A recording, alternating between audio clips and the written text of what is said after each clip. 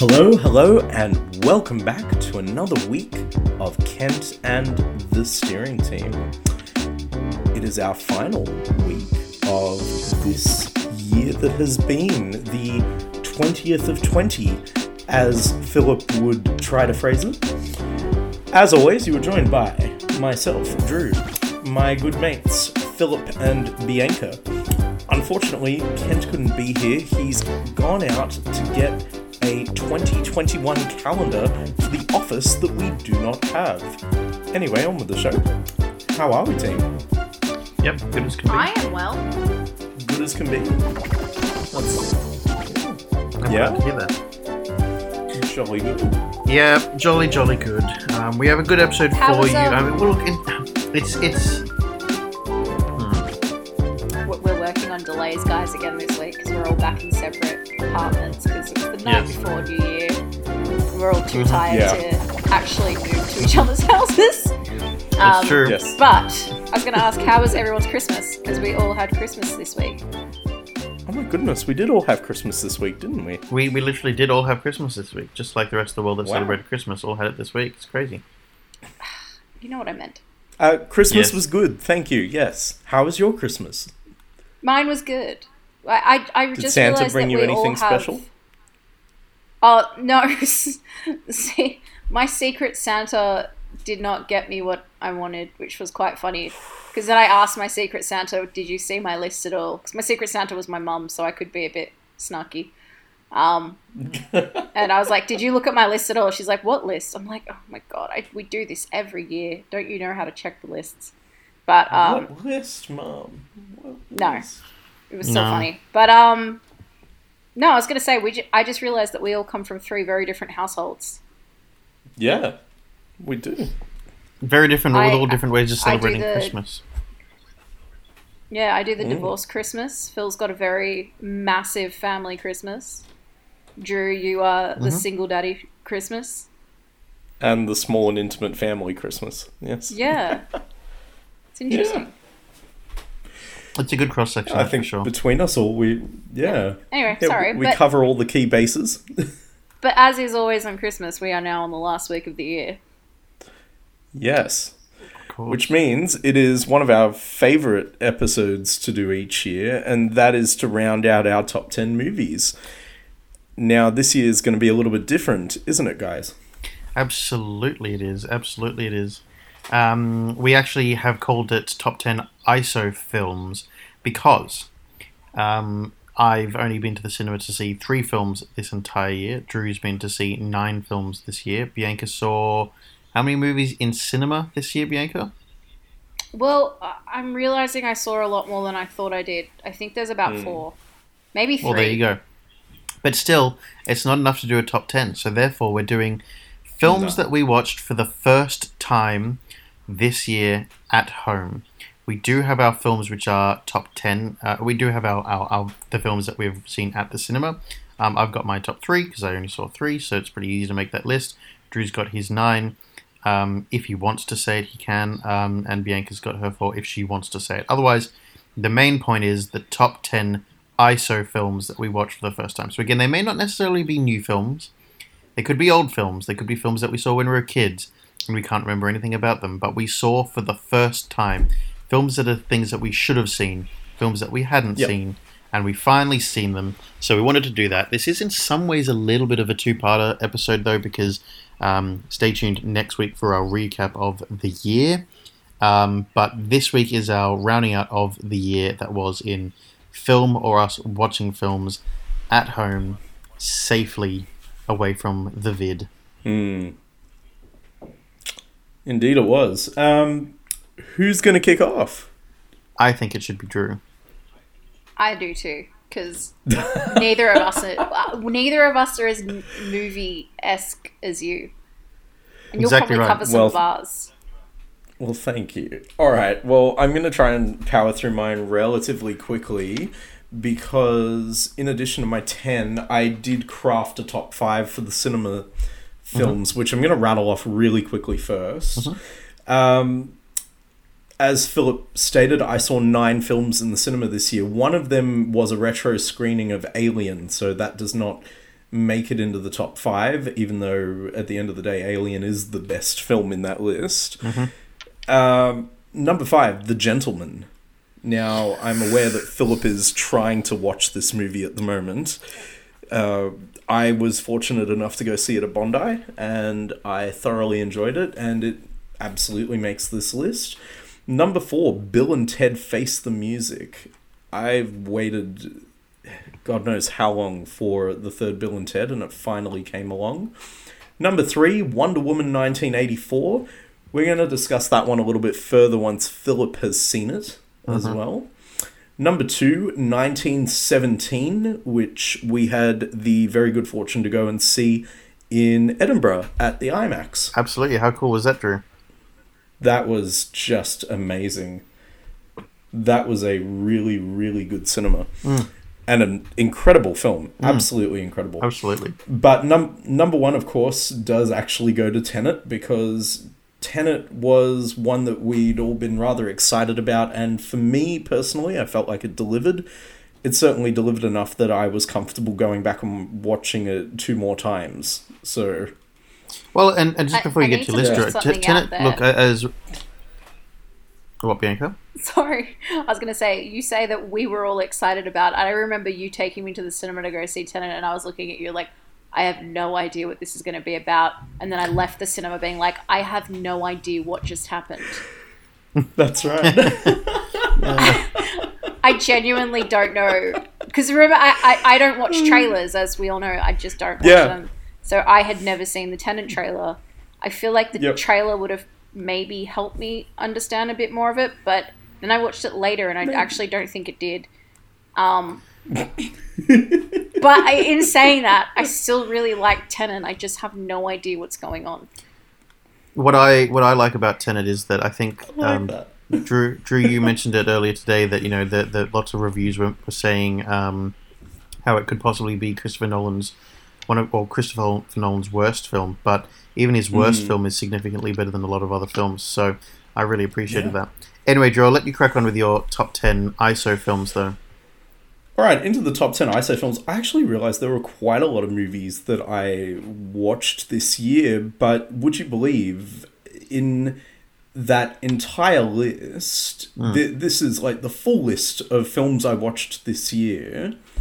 I think only 2 of them were not from this year. One was from last year, and another one, which does make my 10, is a good 20-something years old. Now, coming in at number 10, Terminator Dark Fate. Now, we only watched this the other week. Yeah, really, not long ago. But, oh my god, that was a satisfying film to watch, because Terminator... anything after Terminator 2 can be hit or miss, and more often than not, it's been miss. So to see them go back to the core values of Terminator and back to basics and really just give an exhilarating film, that made me very happy, and I left it going, you know what, I really enjoyed that. The first 2 minutes, first 2 minutes alone give it, I think, it earns it as the best Terminator sequel since Terminator 2 for the first 2 minutes alone. Yep, without a doubt.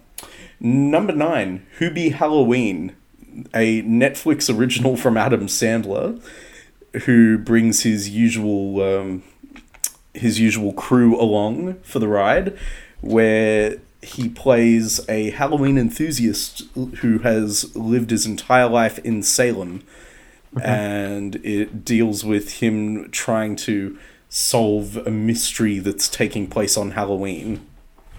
Right. Very, very good stuff. Can I quickly throw out there? Just yes. I thought it was as great as any... I thought it was as average as any of the, like, later Adam Sandler movies. Like, it wasn't the funniest thing ever. I did enjoy it for the hilarity. I also liked the fact that... all the kids on it, like not kids, but like teenagers and all that, and young adults, they were all friends of Cameron Boyce, who played Adam Sandler's son in Grown Ups and passed away last year. Really? So the whole film was dedicated to him. Yeah, so he passed away Yep. from a seizure in his sleep last year. And Yep. he was originally supposed to play the kid from The Butcher. I can't remember his name. Yep. But the kid that did play it was actually his roommate who found him and, like, his best Yep. friend. So, yeah, all the kids who really liked Cameron Boyce was in it. So I watched it because I liked Cameron Boyce. And then I also watched it because it was in Salem and they go to everywhere on the tourist map. So I did the whole lap of Salem and, like, the bus tour. And I'm like, these are all, like, spots they take you to the tour. And I'm like, this is so cool. And, yeah, it was really a lot of fun. I actually enjoyed that movie for nostalgic reasons. But, so, sorry. Continue. I interrupted.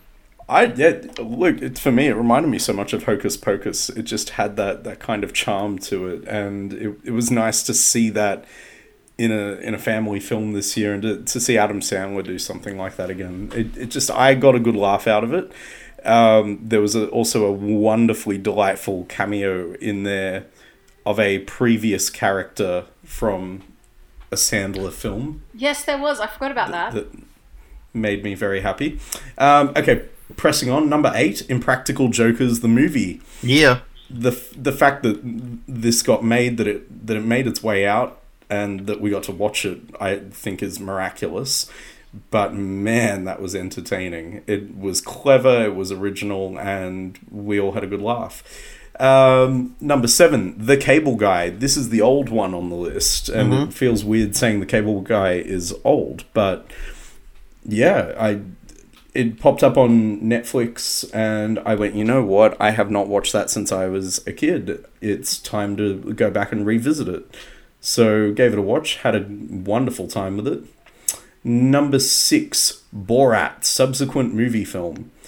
Not as good as the original, but damn if it came close. At least to me, I thought that it did things differently, but still tried to recapture the spark. And while it doesn't quite do it still carves its own path. There are also some very shocking moments in it that I think do top the original purely for shock value. Number 5, Onward. I really enjoyed Onward. I thought Disney and Pixar smashed it out of the park with this one. To bridge so many genres without ever losing track of what made it unique. And the casting of Chris Pratt and Tom Holland was inspired, and the ending just absolutely got to me. I couldn't believe that. Number 4, Eurovision Song Contest, The Story of Fire Saga. I'm seeing Bianca's mouth go wide open there. Yep. I love that movie. I totally forgot about it. I have to rearrange forever in my now. brain will be the phrase. Go for it. Play Ya Ya Ding Dong. My brother still yells that out at random events. I still yell it out just to friends around the place. It's just fun. No, that was a great movie. That was so much fun. I've watched it a couple more times recently as well. Number 3, The King of Staten Island. I really enjoyed this. I thought that Judd Apatow and Pete Davidson crafted a very interesting story that is based quite heavily on Pete Davidson's life growing up. And the casting was immaculate to have Marissa Tomei and Bill Burr in there. They do a wonderful job, all of them, of balancing the comedy and the drama. Number 2, Soul. Very, very recently watched film. Soul is Disney and Pixar's second film for the year, and it is one of their greatest achievements to see what they did there. I was explaining this to Phil the other day, that to me it feels like this sort of spiritual sequel to Inside Out. It's like they are from the same world. And it just shines in every way possible. Also, the fact that Pixar have gone ahead and created New York, their version of New York, that was something amazing to see. I also can't believe that Pixar have made 2 films in 1 year. I think that's pretty. I mean, I was talking to you about this Yeah. earlier today, Drew, and I can't believe that happened. Wait, which was the other film again? Onward. Oh yeah, sorry. For me, it's not just that they made 2 in 1 year, but that they made 2 decent films in 1 year, like really good films. And number 1, I only watched this last night, but it's without question it sits at the top of the list for me because it's my kind of movie, and that is Palm Springs. Really, straight to number 1. Yeah, straight to number 1. I've been mulling it over all day, and Is that the Adam? Oh no, what's the other guy called? Not Adam. Andy Samberg. Andy Samberg. Yeah, we go. Andy Samberg and Kristen Milioti, who you may know from an episode of Black Mirror, but a lot more well known for being the mother in How I Met Your Mother. Yes. They play these 2 people who find themselves stuck together at a wedding in Palm Springs. The film also stars J.K. Simmons. I was very pleasantly surprised by it. All I'd seen was a poster, and I went, you know what, that looks like something I'd like. I knew that. I knew who'd produced it. I knew very little outside of that, though. I had read that little log line for it, and that was it. I had not even watched a trailer, and I'm really glad I didn't, because I didn't have the main plot ruined for me at all. So the whole thing was a really pleasant surprise. I just remember she's also in Fargo. I couldn't remember the name of it. Is she now? Yeah. That's really cool. I've not seen Fargo, to be honest. I've watched also bits not and seen pieces of it. I have not seen Palm Springs, no. But I do like Kristen Milioti. She's also in Death to 2020, which I watched today. And she plays Karen. She plays Kathy, who is a Karen. Oh, she plays a Karen. Yeah, she plays a Karen. That would be entertaining. Oh, I see. All right. Very nice, Drew. Drew. That's my 15, or my 5 and my 10. Now it's on to one of you. Bianca, please. Oh, me? Really? Yeah. Yeah. Okay. Well, all right. So I am not a movie person like you two. I'm not actually a massive fan of movies, so I don't watch them often. I prefer like series, just because. So I actually had to really think about what movies I'd seen for the first time this year, because I don't even remember movies very well. And then I came up, and then you said an ISO list, and then I was thinking about all the movies that I haven't seen forever, but this year I think I watched more times than ever. So I have 2 lists. I have a list of movies I saw for the first time. I have and I have a list of movies that I've seen many times before, but this year I think I binged many, many times. And then I have 3 movies that I was really looking forward to this year and just pissed me off. I didn't like them at all. So those are my 3 lists. I want to hear those. I want to hear the 3 that you didn't like. Okay, so one of them was one that came out last year, but I hadn't seen in cinema. So I ended up watching this year in isolation, which was Aladdin. And I really did not like it, because they just ruined one of my favorite Disney movies for me. And it was just I actually genuinely enjoyed Will Smith as Genie. I thought that was really good. But then the fact that they couldn't pick whether they were going to do it as an Indian film or a Middle Eastern film annoyed me, because they just kept clashing the cultures. And as a Middle Eastern, I get very offended that we aren't Indian. We're not the same people. I don't know how Indians feel about that, but whatever. And then, I don't know. I just didn't like. I don't know. There was a lot I just didn't like about it. I was just like, why didn't you just do the original one? Just do what they did with the other. Was it Lion King that they remade frame by frame? Anyway, that's all I wanted for that one, and then they just didn't do it. So oh well. Yep. And then Happiest Season.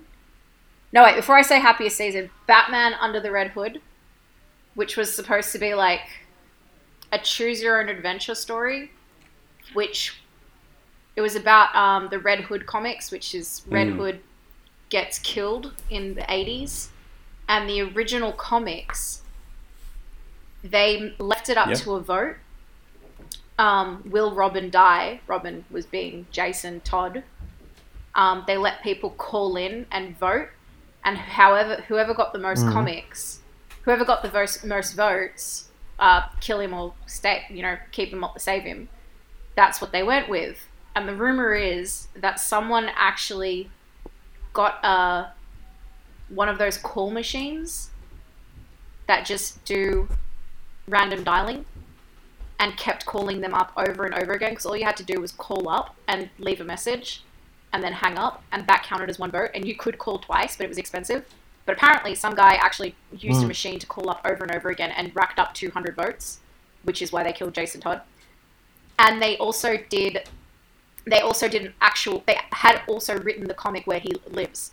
So in Under the Red Hood, it's kind of like that Bandersnatch thing where you get to choose your own story.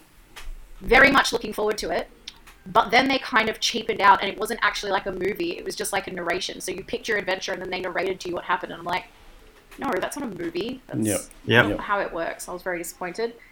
And then my last one was Happiest Season, which was the Christmas film, the lesbian Christmas film with Kristen Stewart, that just was like not funny. And not funny because they tried to be too politically correct. No. Which is this is one of the few cases where it's a gay film made by gay people, so you can lean into the gay jokes and make it funny. And Kristen Stewart was giving her all to that performance, but I think everyone told her to take it seriously, and then they put funny music to it, so it all just came out awkward. It was just not well done. I did not enjoy that. Dan Levy saves, whenever Dan Levy is on the screen, it's hilarious and amazing. As soon as he walks off the screen, it's like, but Kristen Stewart does such a good job at acting, and then it just, I can't even explain. Anyway, it was not fun. It was not enjoyable. Carmen, Audrey, and I watched it together. Good. Well, Carmen, Audrey, and I watched it together, and it was just the most painful thing to watch. Yeah. But yeah, so those were the 3 movies that I was not happy with this year, that I was genuinely looking forward to. And Bianca, it's funny, I've never heard of 2 of those 3. So Aladdin I'd heard of, haven't seen, don't really want to see it. I didn't really like Aladdin the cartoon as a kid, so I'm not really interested, not really fazed by it. And then those other 2, absolutely never heard of them at all. But that's fair. Then the top 10 movies that... No, then these are not top 10 movies. These are just movies that I binged over and over again, which I'll do quickly because they're all old movies. Ocean's 8, which I like, and I know a lot of people don't, but I really do. Yeah, I liked it too. It's really good. I don't believe its existence. You know my issues with movies like that. Continue. We'll leave it at that. Yeah, I know. Chasing Liberty, which is a really old movie with Mark Harmon and Mandy Moore. Mark Harmon, yeah. Yeah, where Mark Harmon plays the president and Mandy Moore plays his daughter, and she runs across Europe. I love that movie, and I think I've watched it 5 times this year. 10 Things I Hate About You, which classic. Heart and Soul with Robert Downey Jr.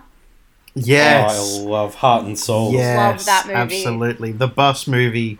Yes, the bus movie. Sorry, the other bus movie. Love that movie. Then I watched Anastasia a few times this year, and then Sky High, which I genuinely enjoy. Oh my god, I remember Sky High. So this is one that I almost put in the ISO film. I hadn't seen Newsies since I was a kid, which is a musical. Yeah. And it's got Christian Bale singing in one of his first movies as a teenager. I had not seen that since I was a little kid. And then I saw it again, but the first time I saw it again was at the end of last year, so it doesn't really count as 2020. But I watched it a few times this year, and then Iron Man I watched a few times this year. Nice but then to watch. Top 10 movies that I'd never seen before: Sorcerer's Apprentice with Jay Baraknal and I can't remember. Oh, Nicolas Cage. That movie is awesome. I really enjoyed that movie. Mission Impossible 1, which my cousins made me watch, and I actually didn't mind it. So I might watch the rest of the Mission Impossibles, but I just skip number 2. Just skip number 2. Onward, which, as Drew said, was really fun. Cock Blockers with John Cena. That movie is so funny. I actually really liked that movie. I thought it was really good. So did I. I genuinely enjoyed it. Really funny. I thought it was going to be shithouse, and I can't believe Drew and I went and saw it, but it was brilliant. Yeah. So I didn't see it in cinemas because I thought it was going to be shithouse. Yeah. And then I think I teased you guys about it. And then one late night, you know when you go through Netflix and you can't find anything to watch? Yep. I was doing that, and then that had just been released on Netflix, and I was like, I'll just watch it in the background.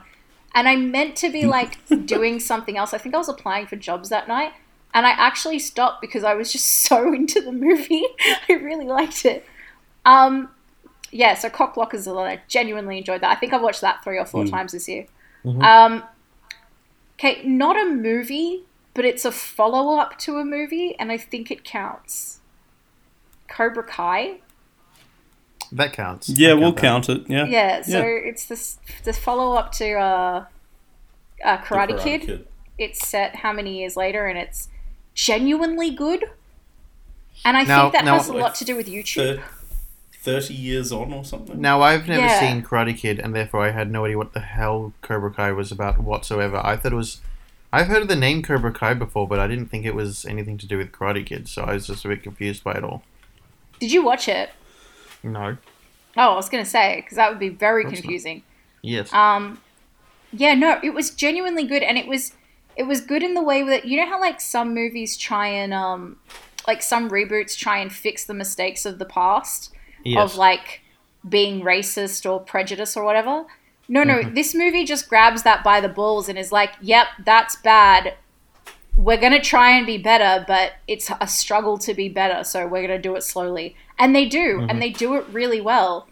Nice. And it talks a lot about toxic masculinity in the 80s without being preachy, and I really enjoyed that. Very good. Yeah, so very, very good series if you watch it. Also, it's got a lot of ass kicking, so that's fun. Does it also have the original character, the original kid that played Karate Kid? Yeah, it's got the original too. So, is it Ralph Macchio? Yep. Yeah, Ralph Macchio and the kid who played his rival, whose adult name I can't remember. Real name I can't remember, sorry. They're both in it. So, the kids at the end who fight, they're the main William characters in this. Zabka. Yeah, William Zabka. They're the adults in the show, and they're teaching the next generation, but they're trying to teach the next generation better, but they still have their old rivalries. And there's a really good scene in it where they kind of, now that they're adults, they kind of are friends, but they won't admit it. And they go on a double date with their girlfriend/wife, depending which one it is. And it's really, really funny. Like, it's genuinely enjoyable. I was cracking up throughout the whole thing. But anyway, the half of it by, which is a film by Alice Wu, and it's a bit of an indie film, and I really enjoyed that. The only film that I've ever watched with Carmen and Audrey where there's a gay relationship in it, and Audrey was like, no, the straight relationship was better. So Really? It was funny, but I genuinely enjoyed that film. And then I had to change the top of my list a bit because Birds of Prey I saw this year and I forgot about it. Loved that movie. Eurovision I saw this year and I cried the first time I watched it because I love Eurovision as a whole, so just watching a movie about it was just very emotional for me. Napoleon Dynamite, which Phil made me watch the other night. Yes, Bianca. You hadn't seen it? Yes. No, I'd never seen Napoleon Dynamite. Yes. I genuinely enjoyed it and I thought it was hilarious. Oh my god. It is hilarious. It's just such a shitty, great movie. Vote for Pedro. I love it because it actually genuinely is shitty. But for some reason it's great. Like, it's so shit, it's amazing. Yeah, what a lonely, like, one-horse shithole town they live in. And everything's just so old-looking, but it's set in 2004. And it's just like, what the fuck's going on in this weird-ass town? But it's brilliant. So and what's wrong with them? The dance sequence is amazing now that I've seen it. I never understood what it was about. And then yeah, no, I genuinely enjoyed it. I can't believe I didn't watch it in high school because I thought it was stupid. Actually, I probably wouldn't have Yeah. liked it in high school. I'm not gonna lie. Gosh. And I then, watched it twice in one night when I first saw it. First time with Sophia, because Mum and Dad had gone out to dinner, and Sophia and I had rented a movie, so we watched that. And then Mum and Dad got home, and I'd been like crying with laughter watching Napoleon Dynamite. So I was like, "You have to see it." And we just started it from the beginning, and then watched it all the way through a second time, and I cried with laughter a second time. This time with Mum and Dad. That's so damn good. I never watched it before. And then Tenet I put on there as well because I saw that this year, and I again have no idea what it's about. I understand bits and pieces of it, not all of it. And as I said before earlier in the year, I really want a sequel, but I'm in it because I'm sitting in a room with Christopher Nolan and he's explaining to me what happened. Right. But yeah, those are my 10 films. / I appreciate one TV that. I like it. series. Excellent. It's Love it. very dynamic. Yeah. Love it. Love it. Love it. Also, there's a Nicolas Okay. Cage movie in there, which is so 2020. I can't believe... I actually have to quickly say, I can't believe Nicolas Cage did nothing this year. It feels like it would have been his year. Nicolas Cage does a lot of sitting around doing that. January is going to be his month with his new Netflix series. There you go. Good on Nicholas. Sorry, Philip, continue. Have either of you seen the trailer for this? I don't Not even know re- what you're not- not talking really. about. Nicolas Cage has a Netflix documentary series coming out in January. About Nicolas Cage? No, he is hosting a new series called History of Swear Words. Oh, I'd like that. I like swear words. An Education in Expletives, the history lesson you didn't know you needed, hosted by Nicolas Cage, a loud and proudly profane series that explores the origins, pop culture usage, science, and cultural impact of curse words. Yep. Exactly. Bring it on. It looks amazing. I will... Genuinely looks I wonder if it's going to be fantastic. like the Jeff Goldblum one with the history of everything, but it's Nicolas Cage and swearing. A world according to Jeff Goldblum, whatever the thing was. Hold on. Are they Yeah. going to beep swear words, though? They better not beep them. I doubt it. I will send you the trailer. There's no beeping. Oh, yes. I'm so happy. No, I won't watch the trailer. Don't send me this trailer. Okay, don't watch the trailer. I just want to watch it. I have my... So I Let's hear have my top 3 movies that I saw in cinema. I have Yep. 3 notable mentions to be to hand it out, Yep. and then I've got my Yep. top 10. So the 3 movies that I saw in cinema this year, technically, man, the year was looking so promising, and I was so excited for my top 10 list, especially by the time I got to February and watching 1917 in cinema. But the top 3, number 1, Jojo Rabbit. What an Yes. amazing movie that was. And man, it deserves to have a full-fledged top 10 movies in cinema, normal top 10 list, because my God, it would have been number 1. So you know still, I haven't seen it yet, right? we will make that happen. I'm going to do a Drew here and say we will watch that. Yeah, we'll fix this. Number 2 is Tenet, and number 3 is 1917. Tenet was phenomenal, and I'm actually going to go and watch that again with my cousins this weekend. And then number 3 being 1917. I loved 1917. I was more disappointed when watching the behind the scenes of it and their complete kind of nonchalance and like total like acceptance of the fact that so much of it literally wasn't a one shot. And then when you rewatch it, you go, yeah, they really did cheat that, which I totally understand that it's impossible to do it as a one-shot, but at the same time, they broke scenes so much more often than I thought they did, and I was less impressed with it after that. But I still think it was phenomenal, and I'd recommend anyone go and see that. It's a great war movie. It's in my top 3 favorite war movies with Saving Private Ryan and what the hell's the other one? Dunkirk. Yes, thank you, Drew. Yeah. Okay. Yeah. My notables for the ISO list. I have Special Correspondence, with Ricky Gervais and Eric Bana. Basically, they're two reporters that have to go off to a country. They accidentally leave or lose their passports into the garbage bin, so they can't go off and report on a story that they're supposed to. So they fake it by being in a cafe just next door to their work, and they're pretending like they're calling in and reporting bits of information until they finally get to the country, and it all goes horribly wrong for them. I watched for the first time Hot Fuzz fully, as in I fully watched that. Yes. Because I've really not enjoyed any other time that I've watched it, and now this year I've watched it twice. Once to set aside time to watch it. It's by Simon Pegg and Nick Frost. Oh, Edgar I know Wright. what it It's is. directed, Edgar Wright. It's part of the Three Flavors Cornetto trilogy Exactly. with Shaun of the Dead and The World's End. Exactly. Okay, I didn't understand the Three Flavors Cornetto, but I know the other two movies. Cool. Yeah. Yep.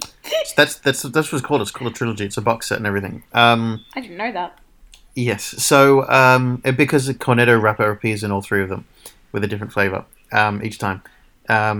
So yeah, look, I did enjoy it the first time we set aside to watch it, and then the next time it was just on TV, so we chose to watch it. Yeah, it was alright. Still not my favorite in the series, and it's still maybe number 2 or 3. Well, it has to be literally because that's the only other one. Anyway, it's not number 1 still in that trilogy. And then the other one was The Cobbler. This one deserves to be in the top 10, I think, because it is such a good Adam Sandler movie, and man, has it been a long time in my mind since there's been a good Adam Sandler movie. It's a drama too. I really it's like such a the good Cobbler. one, though. It's such a good movie. Look, it's in my top 4 for Adam Sandler movies. I think it pushes out The Wedding Singer, so that means I've got Billy Madison, Happy Gilmore, Click, then this, and then maybe it's The Wedding Singer after that. Yeah, look, it was a great movie. Such a good movie. Anyway, on to my top 10 ISO list. Yes. At number 10, a Pixar movie makes this list because I haven't seen the other two. But this one was Inside Out, one that I should have seen because it was amazing. It was such a good movie. So it's one of Sarah's favorite movies, and so she made me watch it. I'm glad she did. I would have watched it eventually. It's a Pixar movie, but this was an excellent movie. Number 9, a movie that I've been meaning to watch for such a long, long time, like years. No Country for Old Men. That was a great movie. By the Coen brothers. It doesn't necessarily go the way you think it's going to go. It's good. It's really good. I've still not seen it. Yeah, I strongly, highly recommend that one. Number 8, The Impossible. If you don't know The Impossible, you're missing out. That is such a good movie. It's Tom Holland when he's a kid. It's got Ewan McGregor, and it's got Naomi Watts. Naomi Watts in it, yes. And it's such a good movie. Essentially, it's about the Boxing Day tsunami. However, it takes place in Thailand, where a lot of English people were caught up in it. And this movie's the story of that. And man, it's graphic, but it's also so powerful. It is such a good movie, and it's a true story. I did not realize that Tom Holland was the kid. I had to go look it up because I'm like, I didn't. Okay, cool. Yeah, I've seen it before. It is such a good movie, and I would honestly watch it again because it is scary and terrifying because it is so real. But man, it's a good one. So absolutely, that's there. For me, number 7 is Impractical Jokers. Look, I've been a fan of the guys since the very, very, very, very beginning. I love everything to do with them. I'm so disappointed I haven't been able to go and see them live either in America or in the UK. I'll try and make that happen. Look, I was always going to love this movie because I love the fact that it's not just like Jackass where it's just a series of kind of skits. They threw a storyline in there. The storyline was incredibly... I mean, it was really not necessary because they could have just made a feature-length movie of the challenges.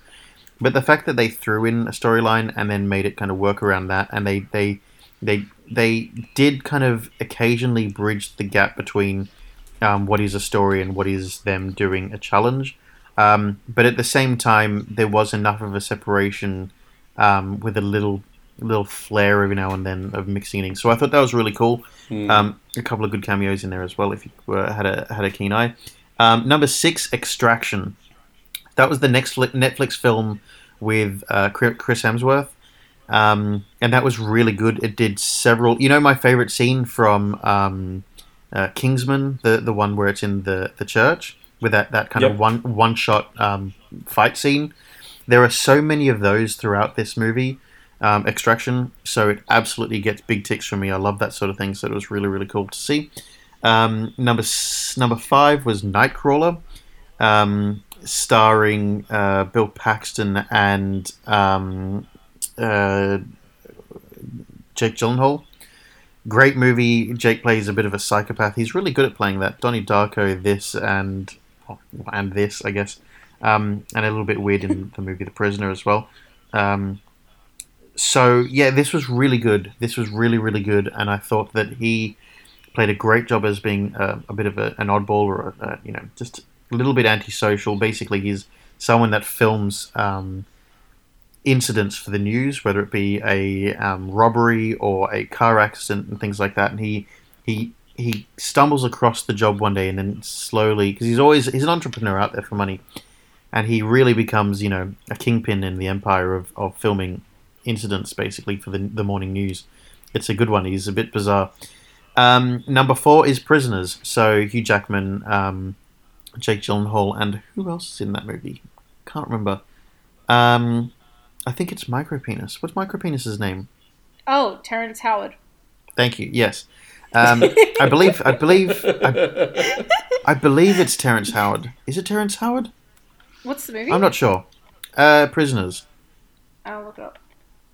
Thank you. Maybe it's not. I'm not. For some reason, I think it's Terrence Howard, but I'm not sure. Actually, now that I think about it. Anyway, it's a great one. A child goes missing on Thanksgiving, and then a father in Hugh Jackman. Yeah, it is Terrence Howard. And Terrence Howard. Okay, it is Terrence Howard. Yeah. Good. And Terrence Howard go looking for their child. They think they know who it is, but they're not convinced. And the police officer or detective in charge of the case, Jake Gyllenhaal, has to try and solve it without basically the father's getting in the way of it.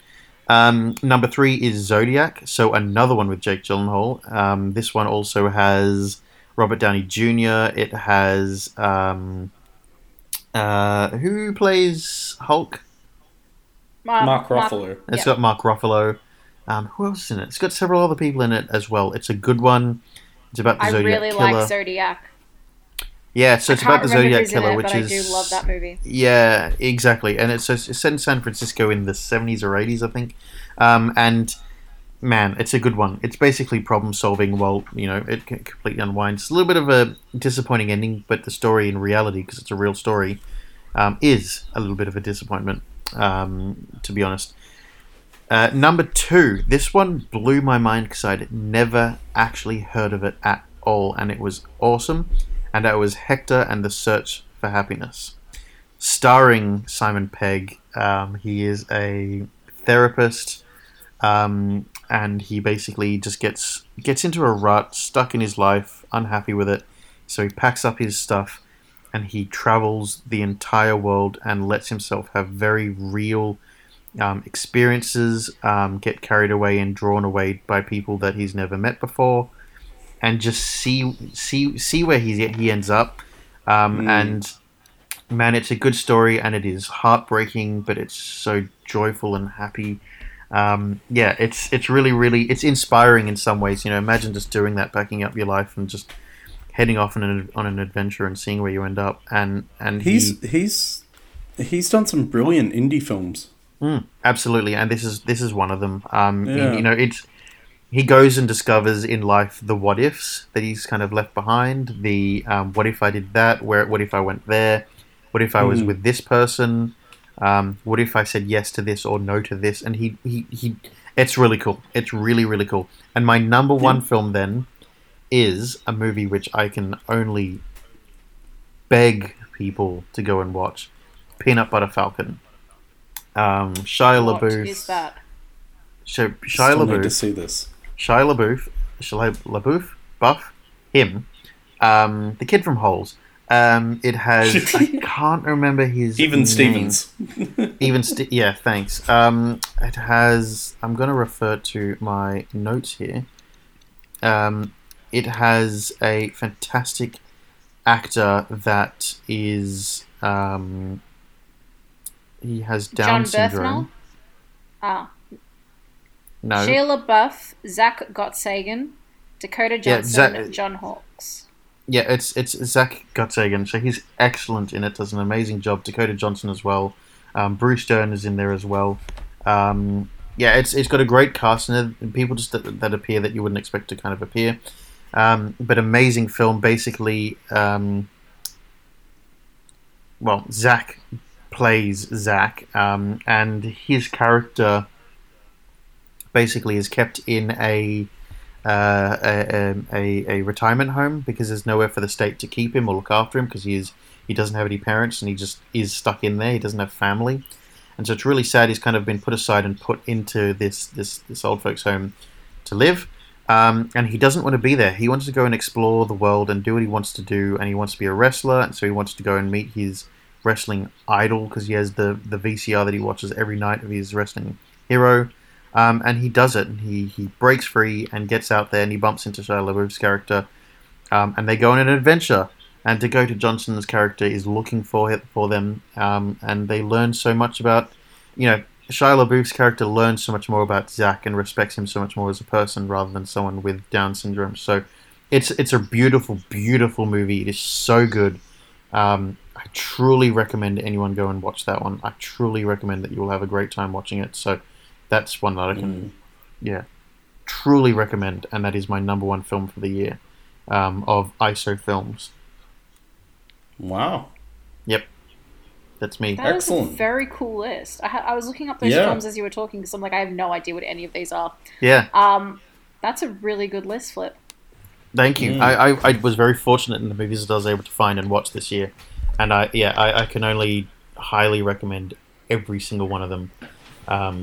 Amazing list. I'm happy with my list. As we all should be, Excellent. though.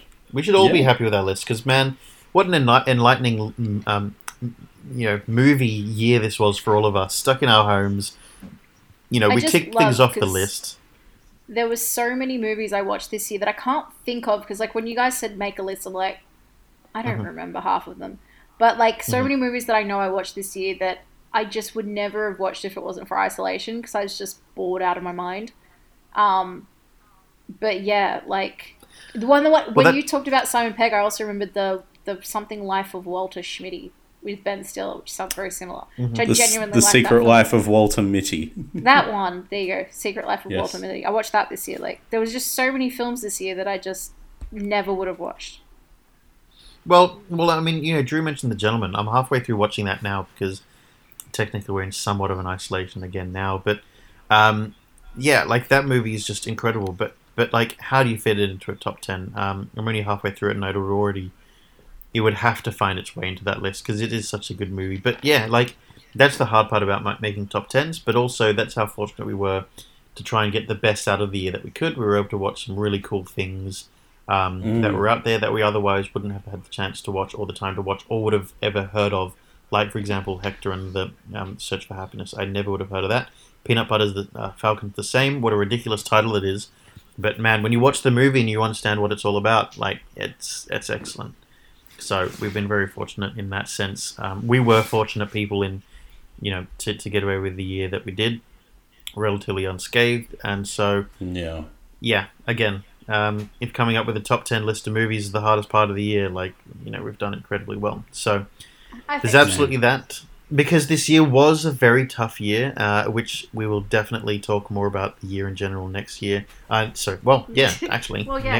It's true. Next year and next week, when we review the year that was 2020. Man, oh man, we all wish that we had 2020 vision. Yeah, fuck that. And also hindsight's 2020.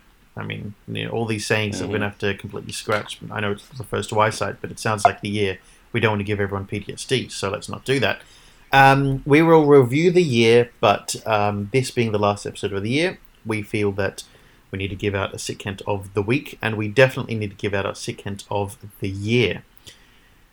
So, yes, team, do we know who should be Sick Kent of the week? We had the episode to think about it because we had absolutely no idea. Do we know now? I still don't know. I had a nomination and now I've forgotten who it is. Oh, good. So there we go. No, I don't know who we should nominate this week. Well, I'm gonna bring a nomination forward, and we can disagree or not. I'm gonna nominate Zach Gottsagen for his role in the film Peanut Butter Falcon. You know He what? did an absolute sick-ass job. Like, fuck yeah. I agree with you because I actually really want to watch that now. I was just reading the summary of it, so it sounds pretty good. And yeah, I'll watch it. And I trust your movie opinion because you've never led me wrong with this film. I appreciate that. And this one, I definitely will not lead anyone astray. This is a brilliant movie. So yeah, okay. Well, in that case, Zach Kotegan, you are this week's Sick End of the Week. Congratulations. And now to our Sick End of the Year. Bianca, do you have a quick summary of the thought process? Because you were the one that did the brilliant, phenomenal, amazing, incredible job of listening to the last 10 minutes of each and every episode to work out who won it in what week, and you wrote it down, which is what we fail to do all the time. All right, so you two were at work this afternoon, and so I took it upon myself to do it because I was like, well, also Thank you. Yeah, but it was also slightly selfish because we would be recording this maybe in another hour while I was probably really wanted to be asleep. Yes. So I looked through the year, and there's some of them that I did not completely understand because they were in jokes through the episode and I hadn't listened to the whole episode. It's like Wikipedia got a shout out one week and I'm like, why? But anyway. Because Wikipedia saved us that week because we just used Wikipedia to have topics for, I believe, the episode. There you go. This one I understood. This one was horrifying as I was listening back to it. Andrew Miller from Wallace and Gromit shit posting or cheese posting. That was horrifying because then I had to remember that exists. Of course. John Krasinski for his good news, which I appreciated. Yep. Joshua Dahl, Joe Exotic's campaign manager, which when I went back and listened to that, I was laughing my head off. Like I could not stop laughing.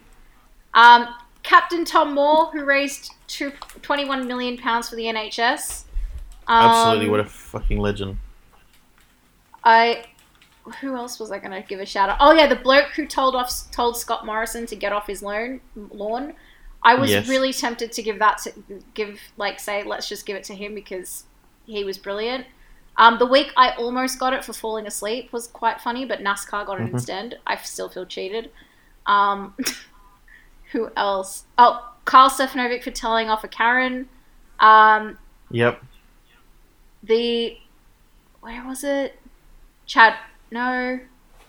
Come on. There was one more that I wanted to do. Oh yeah, the week that Trump kept yelling at, the week of the debates and Trump kept yelling, "China ate your lunch," was quite funny. Yeah, those were all the shout outs. I had to go quickly look through all my list. But no, those before were all you the continue, shout-outs. before you continue though, I have one more shout out. Yeah. This person didn't win Sick Kent of the week this year, I believe. I don't think they got it once this year. But my shout out goes to you, Bianca, for joining the team absolutely as a random guest one week, who we always loved having on the show anyway, as a guest, and then you just came back week after week, and we are so glad that you did because you've added that extra element to the show that we absolutely needed. You put in so much work. I think back to the episode where we were talking about the Beirut explosion. Your diligence and your research into information and having it at the time was excellent. I'm so thankful that you had that because that was amazing. The topics that you bring to the show are always awesome. Even if you do fall asleep sometimes, I totally have no problem with that because it is just an extra little quirk to the show, which is hilarious. You keep us on track. Keep us on track. You listen to the list, or listen to all the things. Alone that's enough for a nomination. You add so much to it, and we are so thankful that you're part of the show. It is also your 40th episode, which you mentioned to us just before we hit record. So absolutely congratulations for that as well. Thank you so much for being on the show, and you deserve, even though you didn't win it once this year, I think you deserve a nomination, not just a shout out, but a nomination in the running for this year's Sick End of the Year. But instead, Bianca, you do have who is the winner. I do have the winner, and thank you guys very much for that. The winner for this year is not anyone who won Sick End of the Year either, because we kind of week, sorry, either, which is a little going off the books, but that's just because we all felt that the medical workers this year should get Sick Kent of the Year for all of their craziness over COVID-19. And it's really funny because listening back to all the episodes this week, the first couple of weeks of when COVID struck, you two were kind of like, nah, this is fine. Like, it's just the flu. Yep. And then as it was getting worse, you guys, maybe we should be wearing masks. And then, no, we should all be staying inside. And it was you know what, though? Such a great progression. I though have to say that I don't regret kind of how we didn't take it particularly seriously. I don't, at the very, very beginning of it, I don't regret that.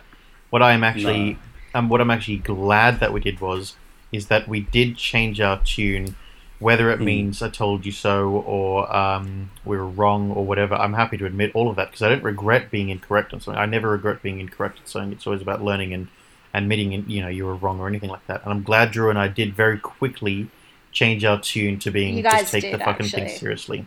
So it wasn't just changing our tune, it was that we forced ourselves to get educated and then we've urged others to do the same. I think it was over the course of 3 episodes where one episode... it was like, fuck this shit. I think you guys nominated someone for being idiots about it and being like taking it really seriously, and then the next week it was kind of like, oh, hold on. We should be taking this seriously. But I completely agree with the winners of this year's Sick Kent of the Year. Without question. Yeah, the medical workers and...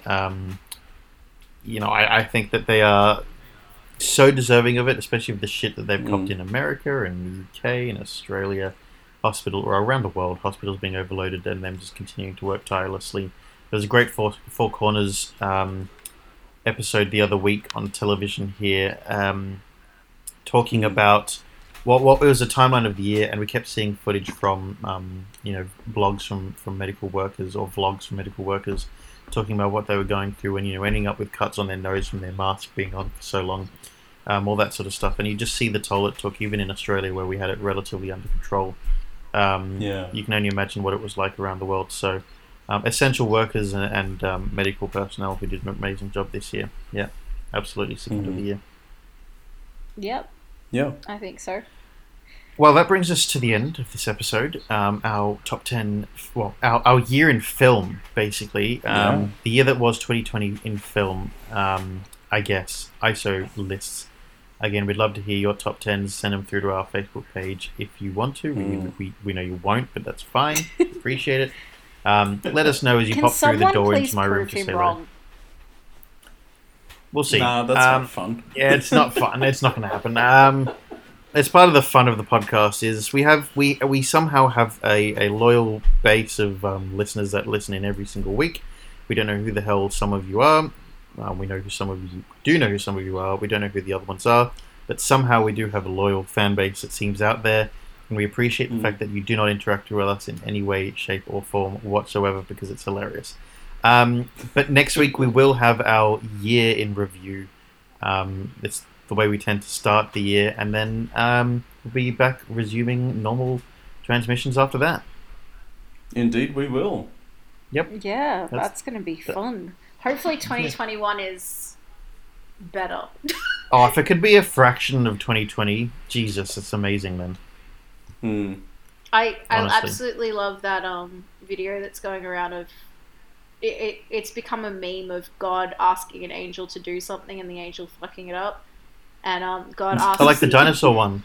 Yeah, well, the dinosaur one was the original one, and then everyone was making their own memes off of it. But one of my favorites is God asks the angel, so did you set up all those disasters over the 2020s?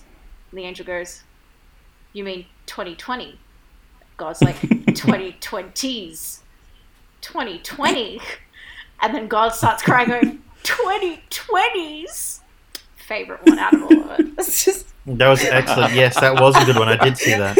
That one's my favorite. After the dinosaurs one, the dinosaurs one is probably my favorite meme. Mm-hmm. Yeah. Anyway. What a year. What a year. Whew. And Yep. yeah, tomorrow's the last day of it. Or- It is absolutely Today, Today. technically. today. Well, Oh, look, yeah. I'll get this out. I'll get this out today. So, yeah, Yeah. Well, last day of the year. So, here's to 2021. Hopefully, it's more of a 2019 than a 2020. But let's see. But I do appreciate that 2019 did give us a little thorn right at the end there with this whole COVID-19 thing. Just like, haha, goodbye. You're saying goodbye to me, are you? Well, suck on this, dickheads. And jabbed in this thing. I like to think that it was giving us a teaser of 2020, like because COVID started in November, but the Chinese community covered it up, so it was just teasing us very lightly. Of, "Ooh, look We what's had coming." such little information, exactly. Yeah, But here we are now. We're on the verge of 2021, and hopefully it's more of a 2019 than a 2020. So let's see. Drew, though, thank you very much for the year. Thank you very much for doing this again, as always, and thank you, Bianca, for the year and bring on 2021 team. I just Thank also you, like Philip. to say Thank you, Bianca. I am actually giving up my Sick Kent of the Year this year because I was the Sick Kent of the Year of 2019. You're passing the baton. I am Yeah. passing the baton. It's excellent. See, but you deserve to be nominated again, and that's why you were Yes. nominated again. It's still on Yeah, my you Twitter did. profile, so there you go. Good. Well, you deserve to be nominated. So, excellent. Bring on 2021, everyone. Thanks for listening throughout the year and for all the other ones. Yeah, listen out for our review of the year next year. Until next week, I say, yep.